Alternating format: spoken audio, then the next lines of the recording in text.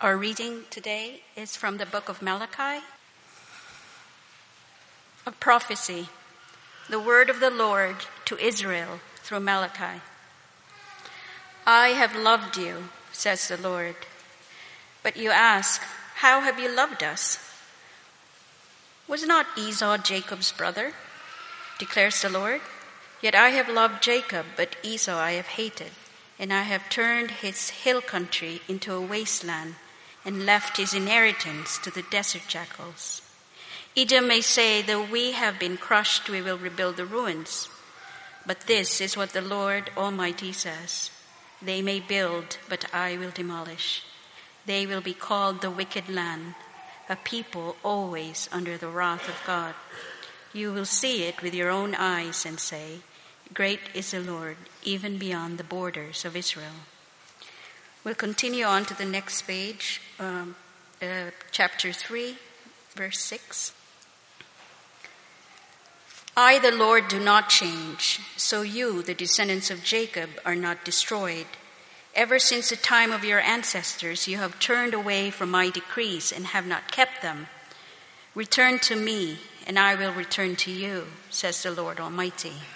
But you ask, how are we to return? Will a mere mortal rob God? Yet you rob me.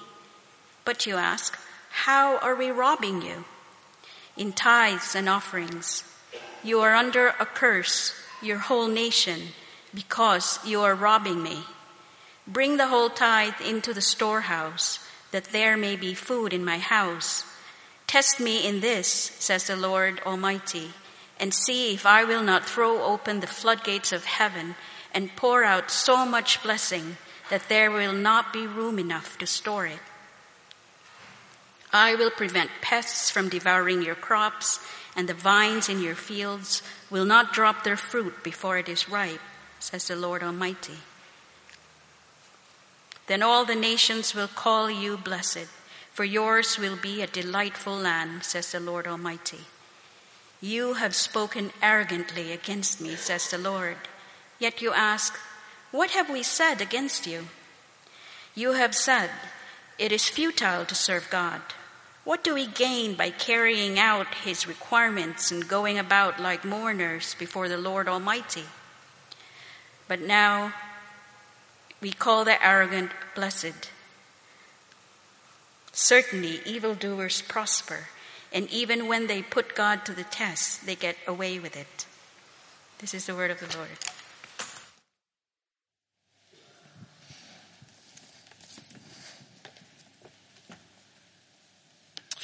Well, good morning, Christina. Thank you. Thank you for reading. And we're starting the book of Malachi this morning, whether you're familiar with it or not. But it's a terrific read. Let's pray together as we begin. If we've not met, my name's Matt. It'd be lovely to do so afterwards. But let me lead us in prayer as we begin.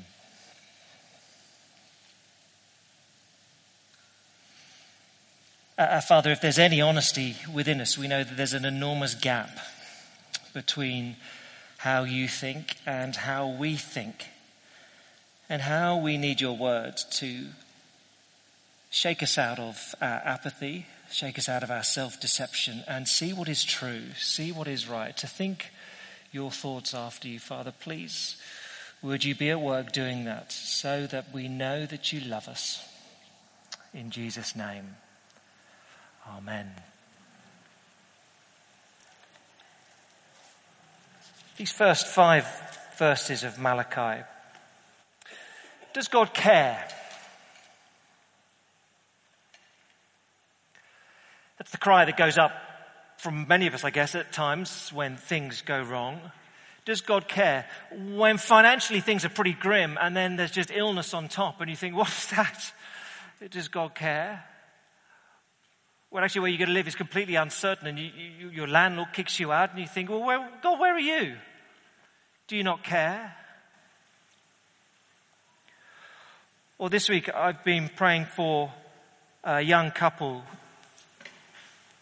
who are in their 30s now. They've been trying for children for 5 years with much pain and anguish. And wonderfully, they conceived, and actually their firstborn was arrived this week. And the doctor said, this child has got about 24 hours to live. And where is God? And don't you care? I can't sing of your love for me.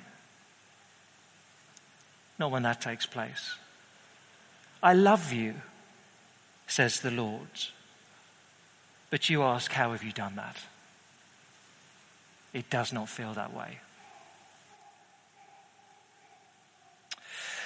Where are we?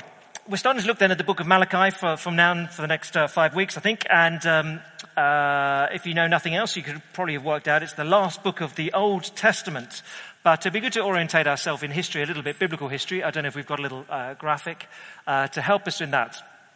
So if you here, last year we were in the book of 1 Kings, and we just saw in 922 BC the kingdom splits. Israel, oh, it's going too fast for me. Let's go back to the So about 922, the kingdom splits, and let's go look at that. It's very clever. You get 10 tribes go off, and Israel in the north, and 2 tribes remain, and Judah in the south. And that's when you get the first prophets. The 8th century. So the big one in Judah in the south is Isaiah, and he's condemning them, I guess, initially first of all, for their idolatry. And in the north, Hosea and Amos preaching within 10 years of one another. And again, they're condemning the people for their idolatry. They're not following the Lord. They're chasing after other gods. It's the big cry of these books. Why do you follow idols? Idols, idols. Why do you chase after other gods, unlike me, who aren't real gods? And then you get, okay, let's see if we can keep up with it now. Jeremiah also a little bit later. 722. Israel is, let's pause, 722, brilliant, well done. So the northern kingdom, it's my fault, isn't it?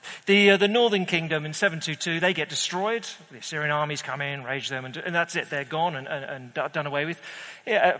Years later, 587 BC, well, it starts a little bit earlier than that, probably a decade earlier, but really in 587 BC, Jerusalem is finally wiped out and destroyed, and all the Israelites are taken to Babylon, captured by the Babylonian army.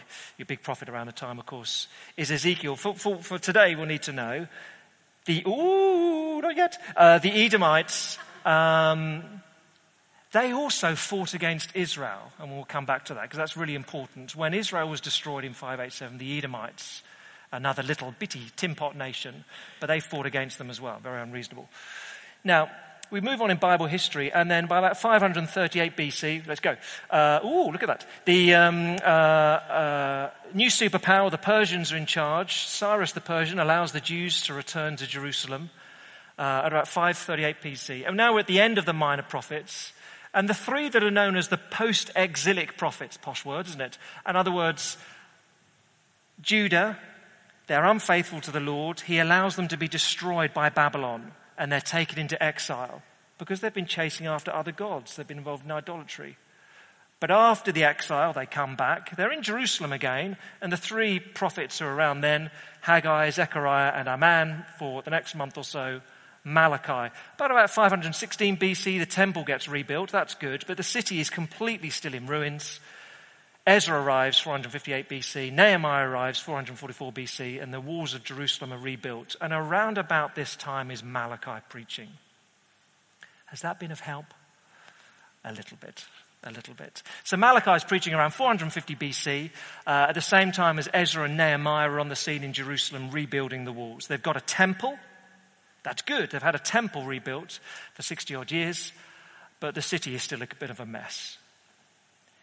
It's an Aleppo. Walls destroyed. Nothing properly rebuilt. That's where we are in the Bible's history. Thanks for that. Now, the issue in Malachi is not that they're chasing after idols. That's done and dusted. That was all Isaiah's day, Hosea's day, that sort of thing, and God judged them for that. The issue in Malachi is their religion is a bit meh. It's just all a bit half-hearted. They're not running away from the Lord. They're not turning their back on him and chasing after other gods. But they're not really passionately following him either. It's just all tepid. They've got a little self-made, tailor-made godlet It's kind of there, but doesn't really interfere with how they're living their lives. The problem in Malachi is that people are serving the Lord-ish. It's all very half-hearted and apathetic. The book is largely 6 speeches. God makes an assertion. You get the introduction, chapter 1, verse 1. You get a conclusion, really chapter 4. But most of it is 6 speeches. God makes a statement. The people say, "You are joking." And he says, "No, let me explain." 6 times you get that. So we've had a few of them read today. So you get it here, chapter 1, verse 2. "I have loved you, says the Lord. But you ask, how on earth have you done that?" And the Lord responds. We'll see it. Let me just run you through the others. So chapter 1, verse 6, end of verse 6. "You priests, you show contempt for my name, but you ask, how have we done that?" And the Lord will tell them. Chapter 2, verse 10 downwards is another issue. The why question comes in the middle.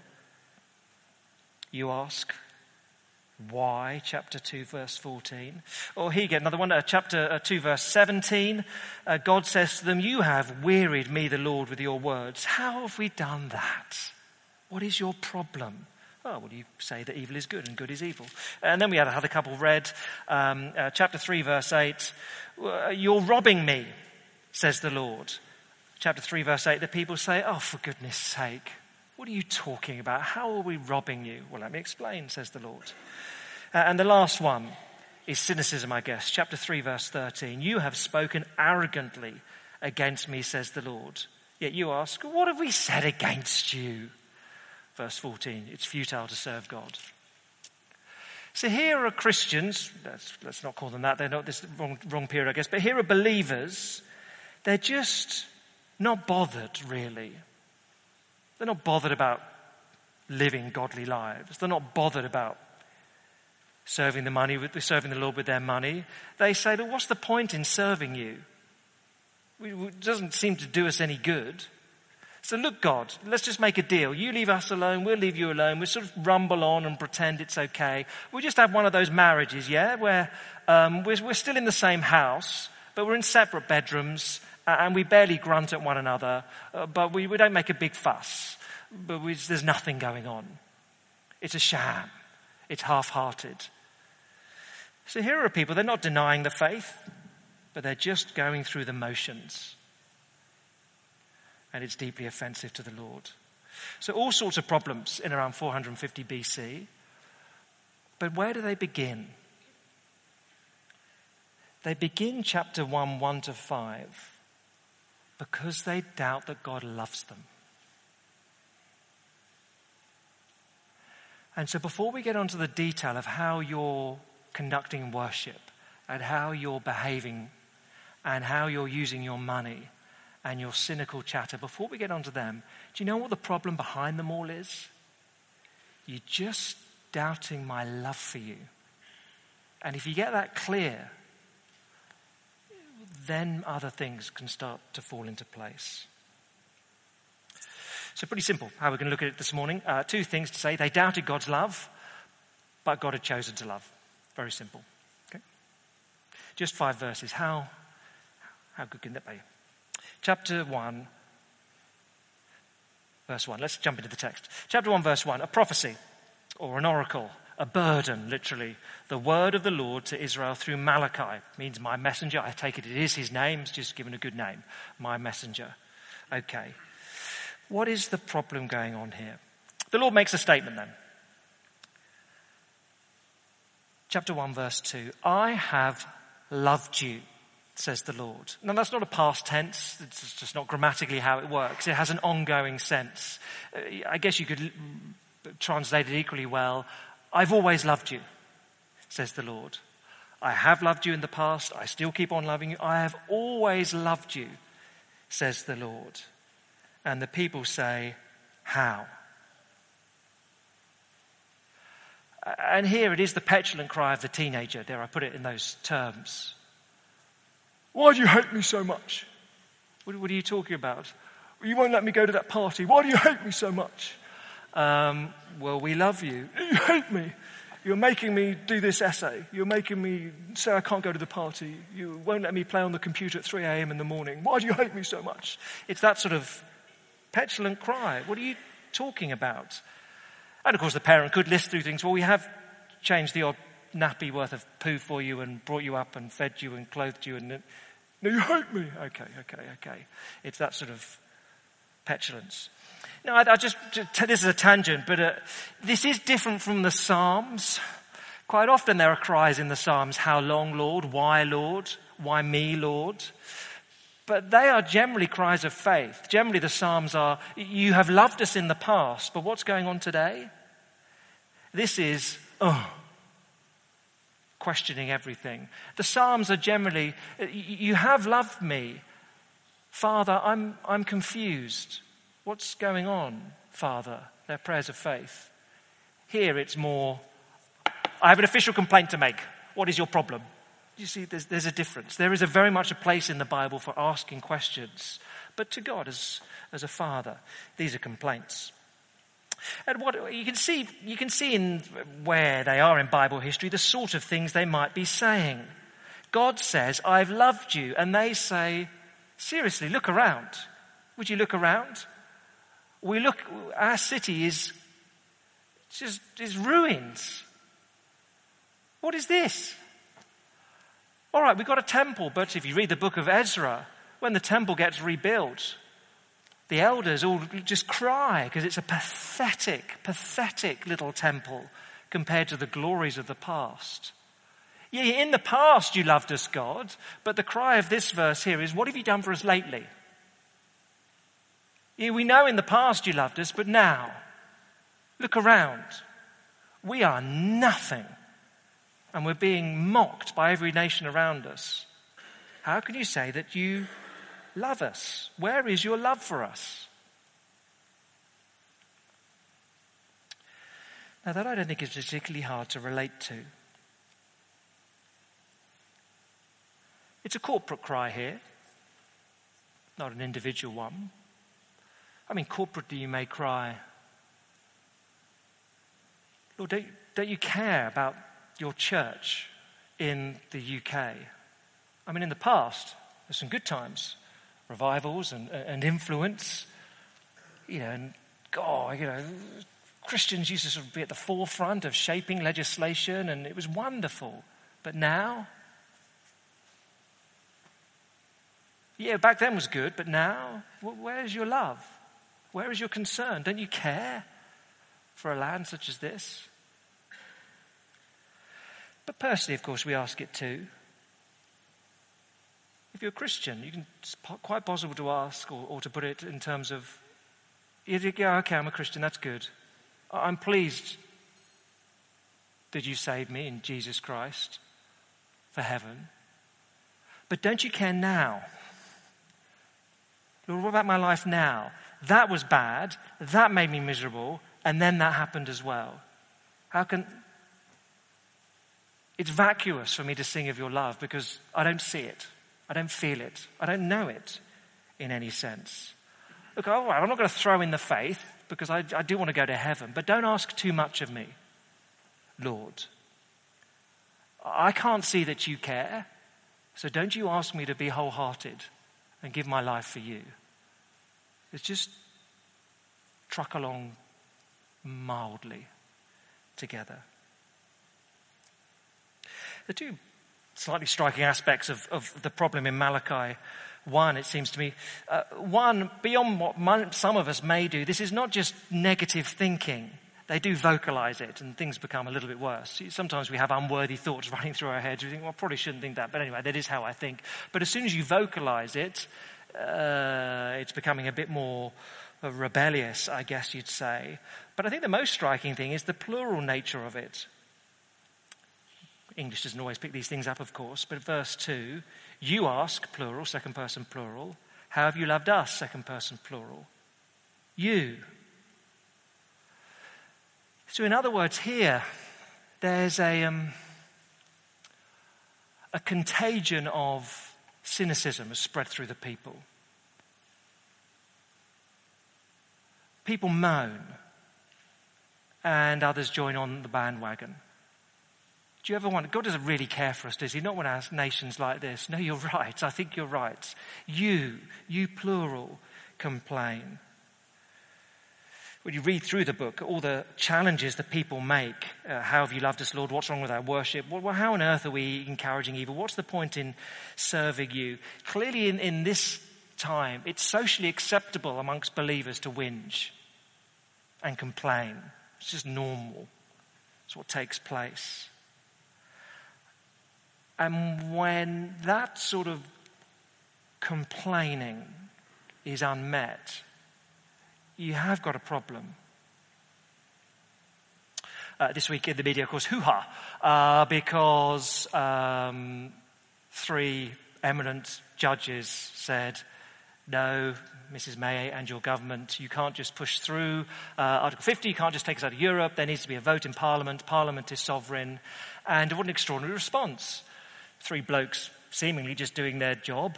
And of course the newspapers went nuts. So enemies of the people. Who are these 3? One of them was, voted something, and they'd sort of try and dredge up everything from their past. One of them was an Olympic rower or something, was one of the, fencer, neither here nor there. All these things. So outrage as the judiciary gets attacked for thwarting the will of the people. And then, of course, the whole legal profession says, excuse me, can someone say that that's wrong, please? Because if all those cries just get chucked out into the public domain, judges, bad, awful judges. If all those things are just chucked out into the public domain, what does that do? It completely undermines a judiciary. It undermines your legal system. Can you please, government, say, stop that? Actually, it is a legal decision. There's no political point to make here.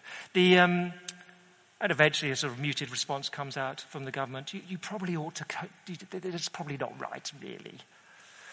But of course, if you just allow that cynicism, that anger to be unmet, people go, yeah, that's right, isn't it? Judges, they are all bad. They all wear wigs. What's all that about? Wiggy people, we don't like them. And, on it goes. And we never trust a judge. And the next time a criminal appears in court, well, why should I listen to you? The government doesn't listen to you. And you've got to meet that sort of cynicism, otherwise it spreads. It's different here, of course. Here it's complaining. But there's clearly a contagion of complaining amongst the people that's just not met. And so moaning spreads. It's just one thing to watch out for, I guess, amongst a congregation. Moaning spreads unless someone says, no, you shouldn't say that, don't do that. I know of one minister, a senior guy, he's a bit naughty, but he always manages to do this. If he's with some people and there's a bit of moaning going on, moaning about church or moaning about just the stuff of life, he, with an enormous smile on his face to confuse them, says, oh, do watch out, you're not bitten by a snake. What? Sort of general confusion. Well,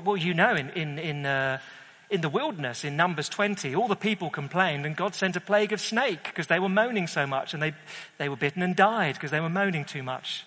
So don't moan too much or you might get bitten by a snake. And then walks off.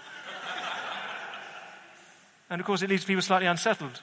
Was he joking? What? Was he telling me off? Or was he... Oh... Yes, he was telling them off. This is what he's doing. But there was a big smile on his face, so he sort of gets away with it. And what's his point? What is actually, it is, don't just generally allow that level of moaning. And you've got to be careful how you do such a thing, of course. You've got to be gentle with people. But whenever in any group within a church, there's just a level of moaning, complaining, general low-level whinging. It could be something at church, could just be the stuff of life.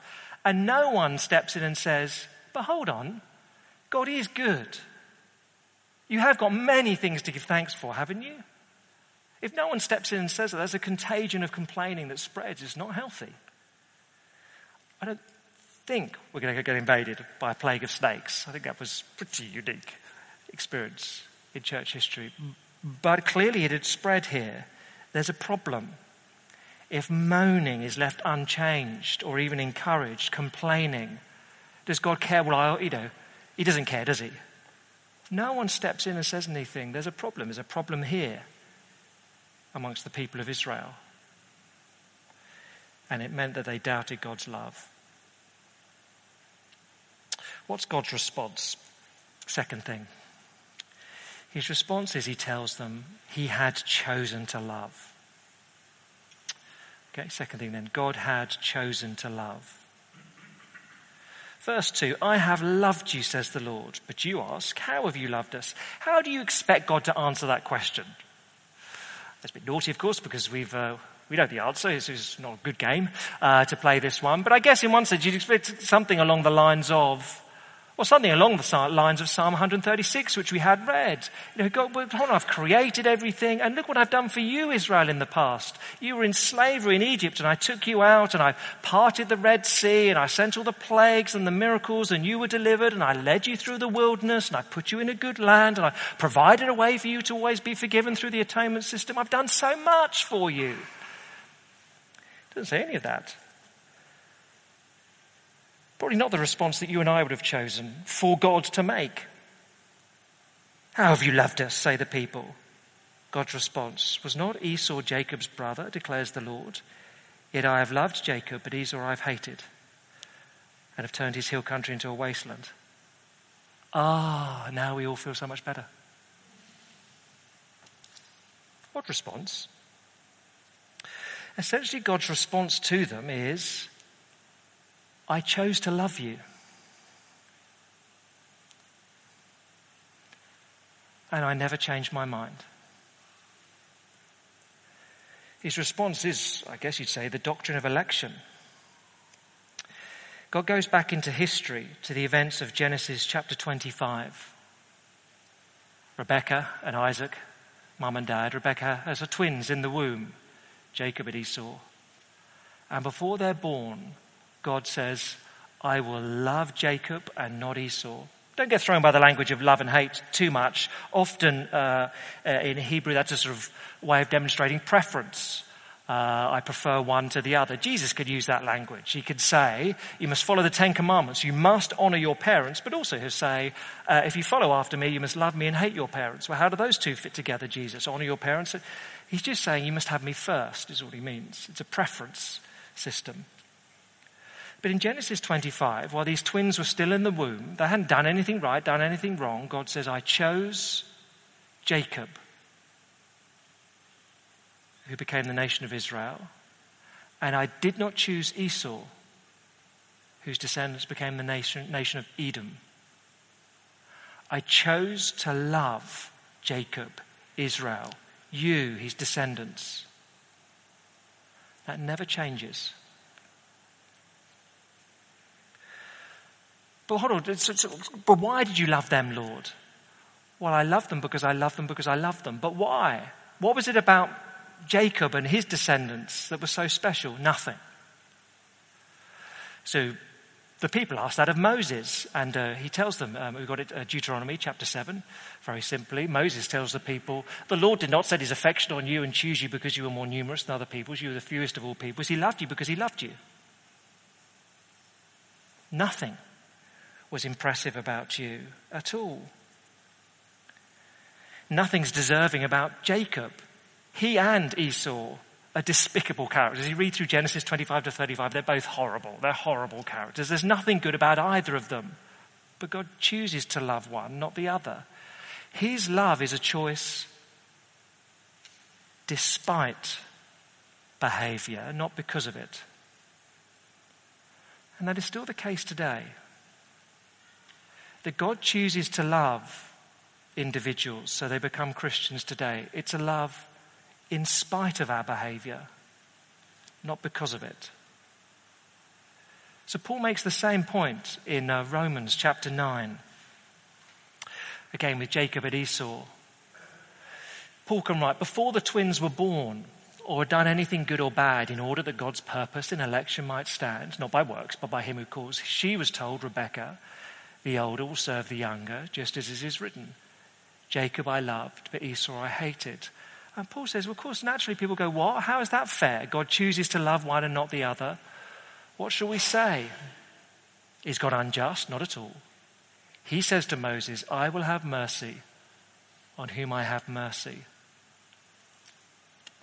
Every single human who's ever been born by Jesus Christ rejects God, ignores God in different ways, mistreats others, and deserves rejection from him, but God in his kindness chooses to have mercy upon some. He chooses to love some. And so the point here in Malachi 1 is, I have loved you. I chose to love you. It is a love in spite of your behavior, not because you're deserving. And it never changes. I will always love you. I've never stopped loving you. I can never stop loving you. I've promised your love. I'm not at the whim of my emotions. I'm not at the whim of your behavior, says the Lord. I will love you. It doesn't change. I have one friend I grew up with from primary school, and still in touch, and she was one of 3 children, and her mother was a bit of a tyrant. She would say that herself, the mother. I am a tyrant in my own household, odd thing, but anyway, at least there's some self-awareness. She was a tyrant. So growing up, she was an over-domineering mother, and now she's in her 80s and a very wealthy woman, worth happily 7 figures, multi times over. And she tries to keep her children in line, even though they're all now in their 40s, by saying, if you do that, I will cut you out of my will. Look, my husband, your father, decorated that lounge 20 years ago. I like it. If you redecorate that lounge, I'll cut you out of my will. Slightly odd and quirky behavior. Now, this has gone on for decades now. And so the 3 children just sort of laugh about it because they know that at any one stage for the last 25, 30 years, one of them has been out of the will, or sometimes 2 of them out of the will. And they sort of joke about it. The lawyers must love our mother. Every 3 to 6 months she goes and rewrites her will. Takes someone out, puts someone back in. And I saw her fairly recently, about a month ago. I said, just jokingly, who's in or out at the moment? Everyone says, well, would you believe it? We're all out at the moment. All 3 of us are out and the money goes all to the grandchildren. But not to worry, we'll see what happens next week. Now there is a woman who's completely the woman whose love ebbs and flows and God says, no. I chose to love you. No matter what you do, I will love you. You cannot lose my love. I have promised to love you and I will always do so. So here in Malachi 1, look, you know your history, don't you? I chose to love you, Jacob, nation of Israel, and not Esau, nation of Edom. And therefore, all the way back in 587, you were destroyed. And Edom helped the Babylonians. But 5 years later, 552, Edom was destroyed. You read about that in the book of Obadiah. And Edom is gone. But I've always loved you, so I've brought you back. I've given you your land again. The walls are being rebuilt. And beyond that, verse 5 of chapter 1, your future is extraordinary. Edom is done. But you will see with your own eyes what I will do, and you will say, great is the Lord, even beyond the borders of Israel. You will see me as Lord over this whole world. Your future is still a wonderful one because I love you. You cannot lose my love. So God is saying really to his people in Malachi, if you doubt my love, you just need to know my mercy for you. That you are treated far better than you deserve. That I have not cut you out of my will. I have not rejected you. Because I promised to keep you. Okay. They doubted God's love. God had chosen to love. Let's just spend a few minutes. What difference does that make to you and me? Here's the question. For you and me, how do you go about assessing if God loves you?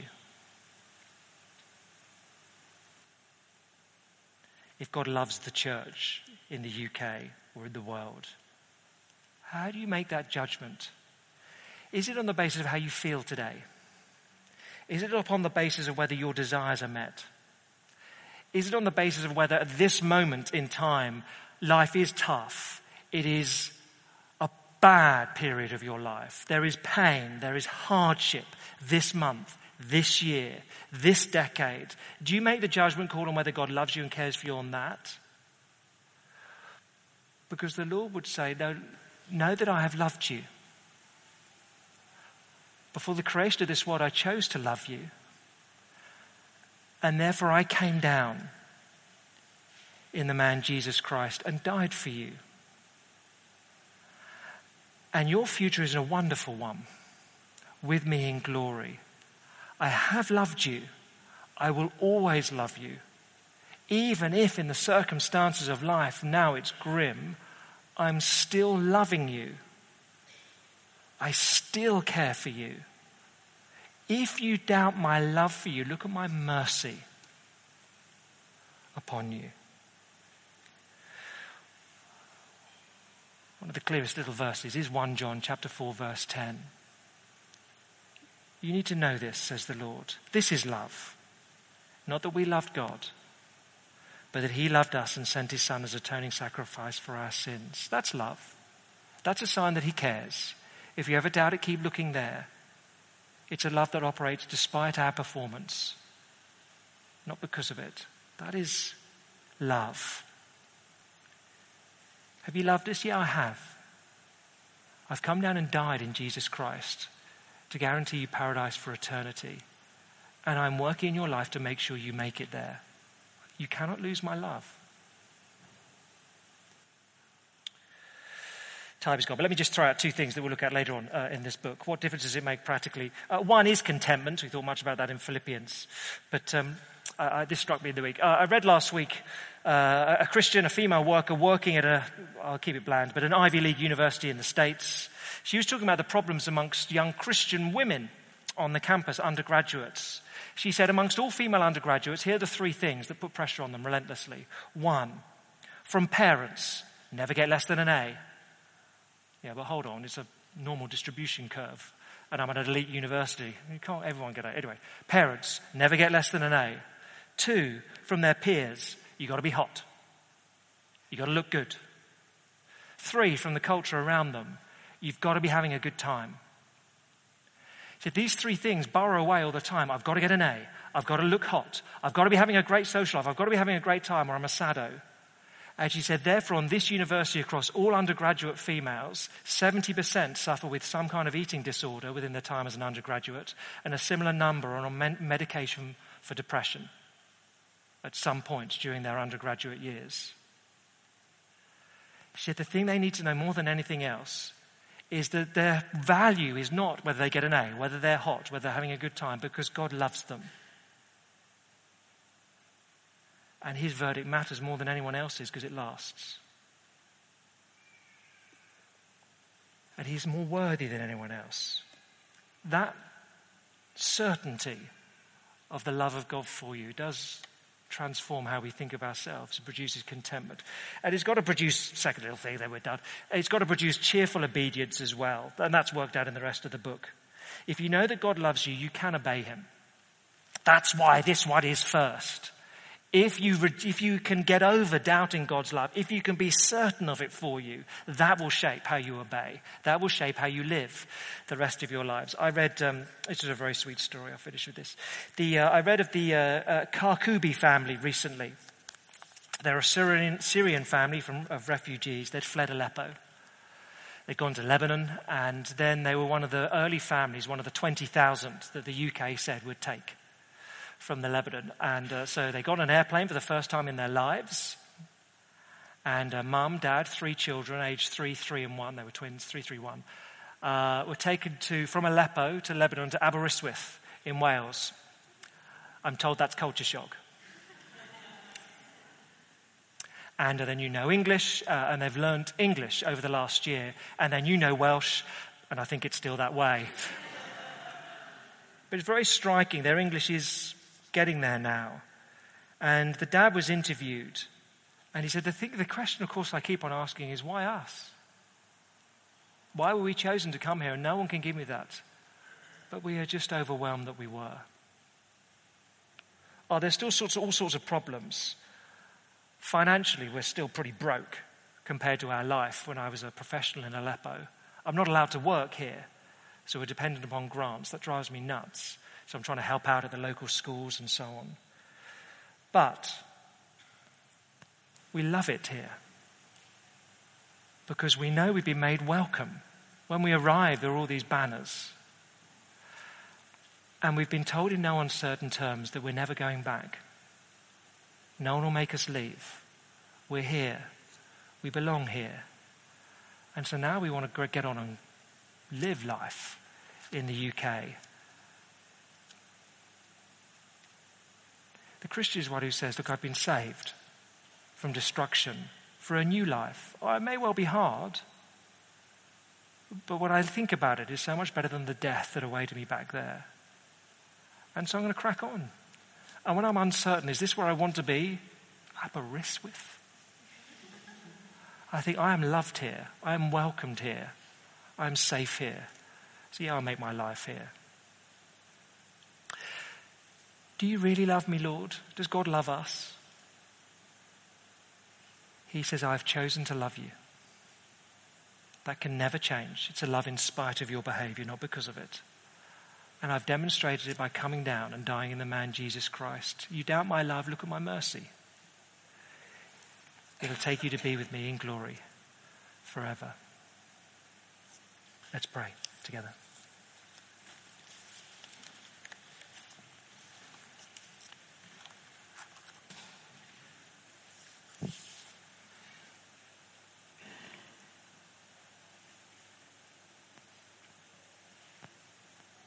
Father God, we want to ask for your forgiveness at the times when we aggressively challenge you and ask, where is your love? Father, we know you're a God with broad shoulders. We can ask that question of you as a father. We can ask it in times of uncertainty.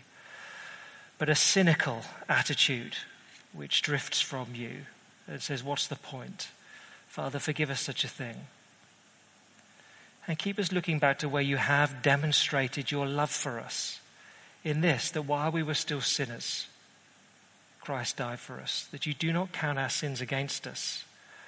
You have chosen to love us with a love that cannot fade or end. We praise you for it. Reassure us, strengthen that truth within us, we ask in Jesus' name. Amen.